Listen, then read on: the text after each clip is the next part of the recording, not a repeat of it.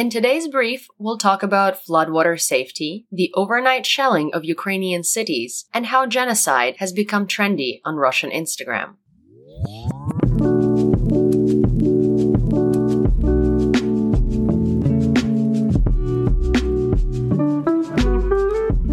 I'm Yulia, and today is Wednesday, June 14th, 2023. You're listening to the Ukraine War Brief podcast, where we bring you up to speed on the war in Ukraine in about 20 minutes or less. Let's get started with the news from the front. At the time of recording, Ukrainian Deputy Minister of Defense Hanna Malyar had reported that Ukrainian troops have advanced in the direction of Berdyansk in Zaporizhia Oblast and Bakhmut and Toretsk in Donetsk Oblast. The Ukrainian offensive in Berdyansk area has been successful so far, advancing from 500 meters to 1 kilometer over the past day, according to General Staff of the Armed Forces of Ukraine's spokesman Andriy Kovalev. He added that the area of the territory taken under control was up to 3 square kilometers. Ukrainian soldiers are advancing along the flanks in the Bakhmut direction. According to Commander of the Ground Forces of the Armed Forces of Ukraine, Oleksandr Syrsky, Russia has lost 1 soldier for every 48 centimeters of advance. That's about the length of your average arts and crafts ruler. The Ukrainian MOD, that is Ministry of Defense, reported $8 billion in damages caused by Russian attacks on Ukrainian military facilities in 2022. Which amounts to roughly 298 billion hryvnias.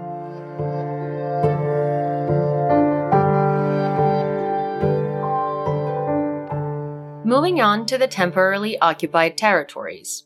It's worth pointing out that it is likely that the media blackout in the Kherson region is to protect civilian evacuation from the flooded areas of the occupied left bank. For that reason, we will not be reporting on evacuation efforts unless announced by Ukrainian government officials. A powerful explosion was reported in temporarily occupied Luhansk, according to United 24 media. Russians are still coming to Mariupol for war tourism, to dance on Ukrainian bones and take selfies, because apparently genocide is an aesthetic.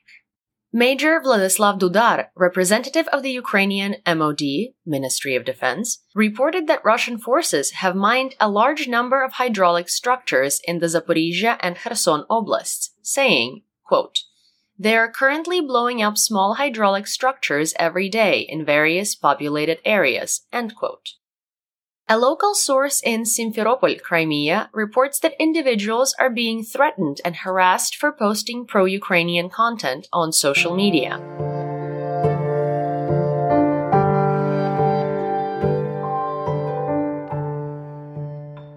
Let's talk about developments theater-wide and outside Ukraine. Russia launched 14 Kh-101 or Kh-555 cruise missiles and up to 4 Shahed-131 or 136 drones, of which 10 cruise missiles and 1 drone were destroyed by Ukrainian air defense. The death toll from the Russian missile attack on an apartment complex in Kryvyi Rih has increased to 12 and 36 injured, according to Alexander Vikul, the head of Kryvyi Rih military administration. According to Ukrainian President Volodymyr Zelensky, the missiles used in the attack contained over 50 components produced in foreign countries. A church in the village of Bilozerka in the Kherson region was attacked by Russian occupiers in the afternoon, leaving a 72-year-old priest dead and a 76-year-old woman injured. Yuri Ignat, the spokesperson for the Air Force of the Armed Forces of Ukraine, reported that Ukraine is increasing the production of long-range attack drones. When asked to comment on information from Western media about Russia's construction of a plant to produce drones in Tatarstan, Ignat responded, quote, "Ukraine is not sitting idly by. We also have facilities that are operating at a high level. I mean businesses that can now produce strike drones. Ukraine is already producing more powerful UAVs with a long range and a large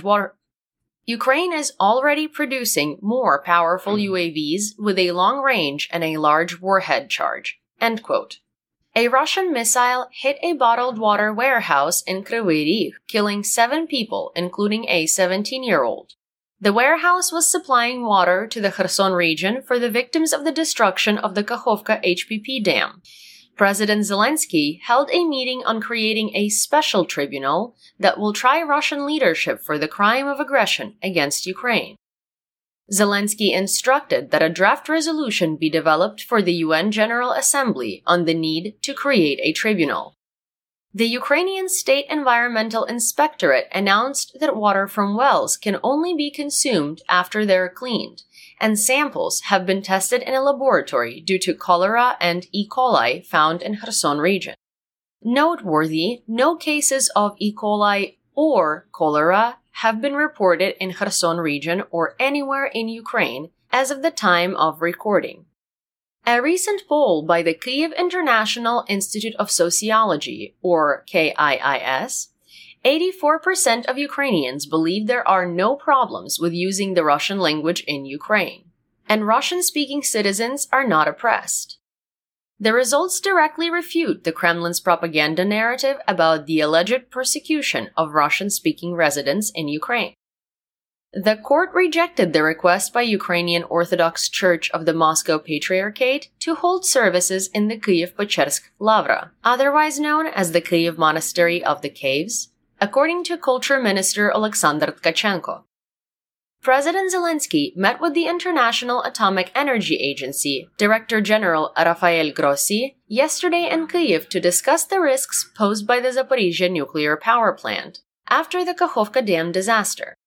According to the president's office, Zelensky commended Grossi's decision to visit the plant in person and inspect the situation on the ground. Russian forces shelled 8 communities in Sumy Oblast, firing over 21 times across the border, according to Sumy Oblast Military Administration. Over 101 explosions were recorded. According to Sumy Oblast Governor Volodymyr Artyukh, 7 state forestry employees were killed in the shelling today.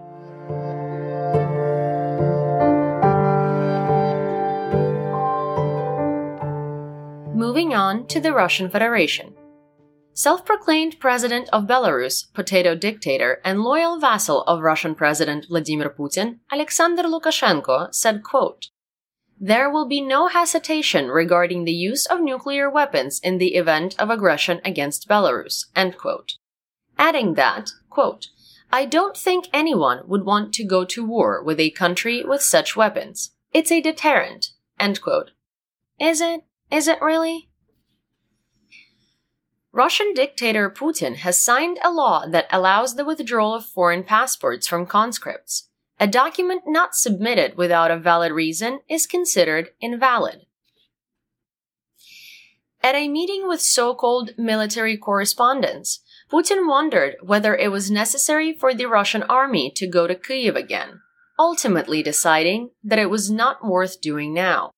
He also alleged that Russia does not need mobilization because the recruitment contract workers are not bad. Indeed. In Krasnodar, an oil depot near Yablonovsky Bridge is on fire. Black, thick smoke is visible several kilometers away from the fire's epicenter. The preliminary area of fire is reported to be 20 square meters. Putin made a contradictory statement about the goals of Russia's attack on Ukraine, indicating that they're both changing and unchanged, saying, quote, "They are changing in accordance with the current situation. But in general, of course, we will not be changing anything," end quote, adding that Russia's goals in Ukraine are of a, quote, "fundamental nature for him." How profound. Russia submitted a bill to parliament pardoning all small and medium crimes of participants of the so-called special military operation. Both professionals and mobics will be exempted from criminal prosecution even if the crimes were committed before the law came into force.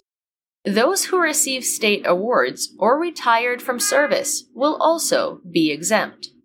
According to the ISW, Russia's military formalization efforts aim to restrict Prigozhin's independence, and that Russian Minister of Defense Sergei Shoigu is seeking to regain favor with Putin following successful defensive operations in southern Ukraine. Russia is increasing its supply of Iranian-made drones by importing them via the Caspian Sea and setting up domestic production, according to the latest UK Defense Intelligence update.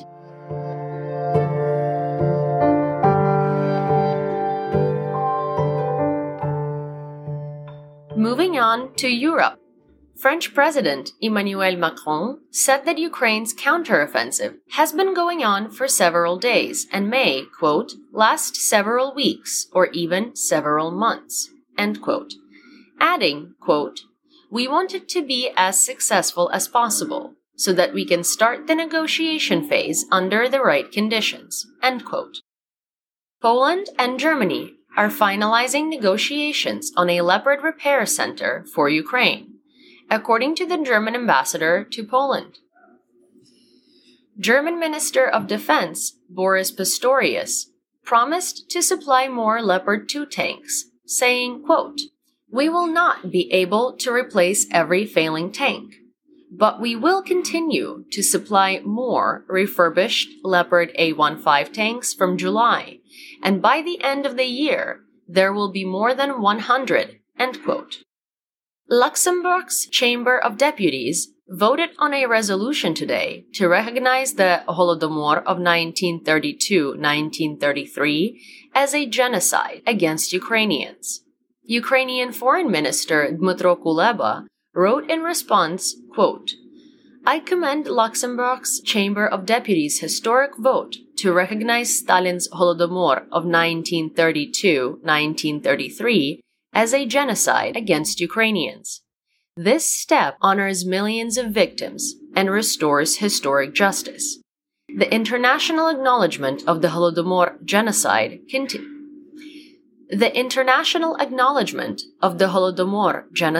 continues to rise. End quote. A large-scale disinformation campaign about Russia's war in Ukraine has been exposed in France. Over the course of the year, 355 web domains were operating on the internet, publishing pro-Russian content disguised as publications from Europe, the United States, and the Middle East. For example, 58 fake articles were found in 4 French media outlets, including the well-known Le Monde and Figaro newspapers. A website that looked like the French Ministry of Foreign Affairs wrote about a fake so-called security tax to help Ukraine. 14 EU member states and states participating in the EU Civil Protection Mechanism have provided aid to Ukraine in the wake of the Kakhovka Dam disaster, according to European Commissioner for Trade Valdis Dombrovskis. The aid includes 76 boats, over 300 water pumps, and over 160,000 shelter items. The Latvian government agreed to grant an additional 430,000 euro, that's about 464,000 and that's about $464,000 to mitigate the consequences of the bombing of the Kakhovka hydroelectric plant. And finally, let's discuss the events worldwide. In an interview with US media channel PBS, NATO's Secretary General Jens Stoltenberg stated that it is impossible to name the exact date of Ukraine's accession to NATO, but that it will happen after its victory in the war. Commenting on the counter-offensive, Stoltenberg said that he sees the first signs of success. Quote, we must be prepared that this offensive will be bloody and difficult. End quote. According to the Wall Street Journal, the US plans to supply tank shells with depleted uranium to Ukraine. Previously, depleted uranium shells had been provided by the UK. The ambassador of Ukraine to Austria, Vasyl Miroshnichenko, confirmed that Ukraine has asked Canberra to consider the possibility of handing over decommissioned FA-18 fighters. Ben Wallace, the Minister of Defense of Great Britain, said that NATO countries would transfer 107.5 million euros of air defense equipment to Ukraine. Kyiv will receive radars, guns, and a significant amount of ammunition. That's the brief for today. Remember to check your sources and don't fall for propaganda. Join us on YouTube and TikTok for more Ukraine content and live news updates. And please, consider supporting our work on Patreon. You'll find the links in the description. We'll be back tomorrow with more updates. Until then, stay safe, everyone.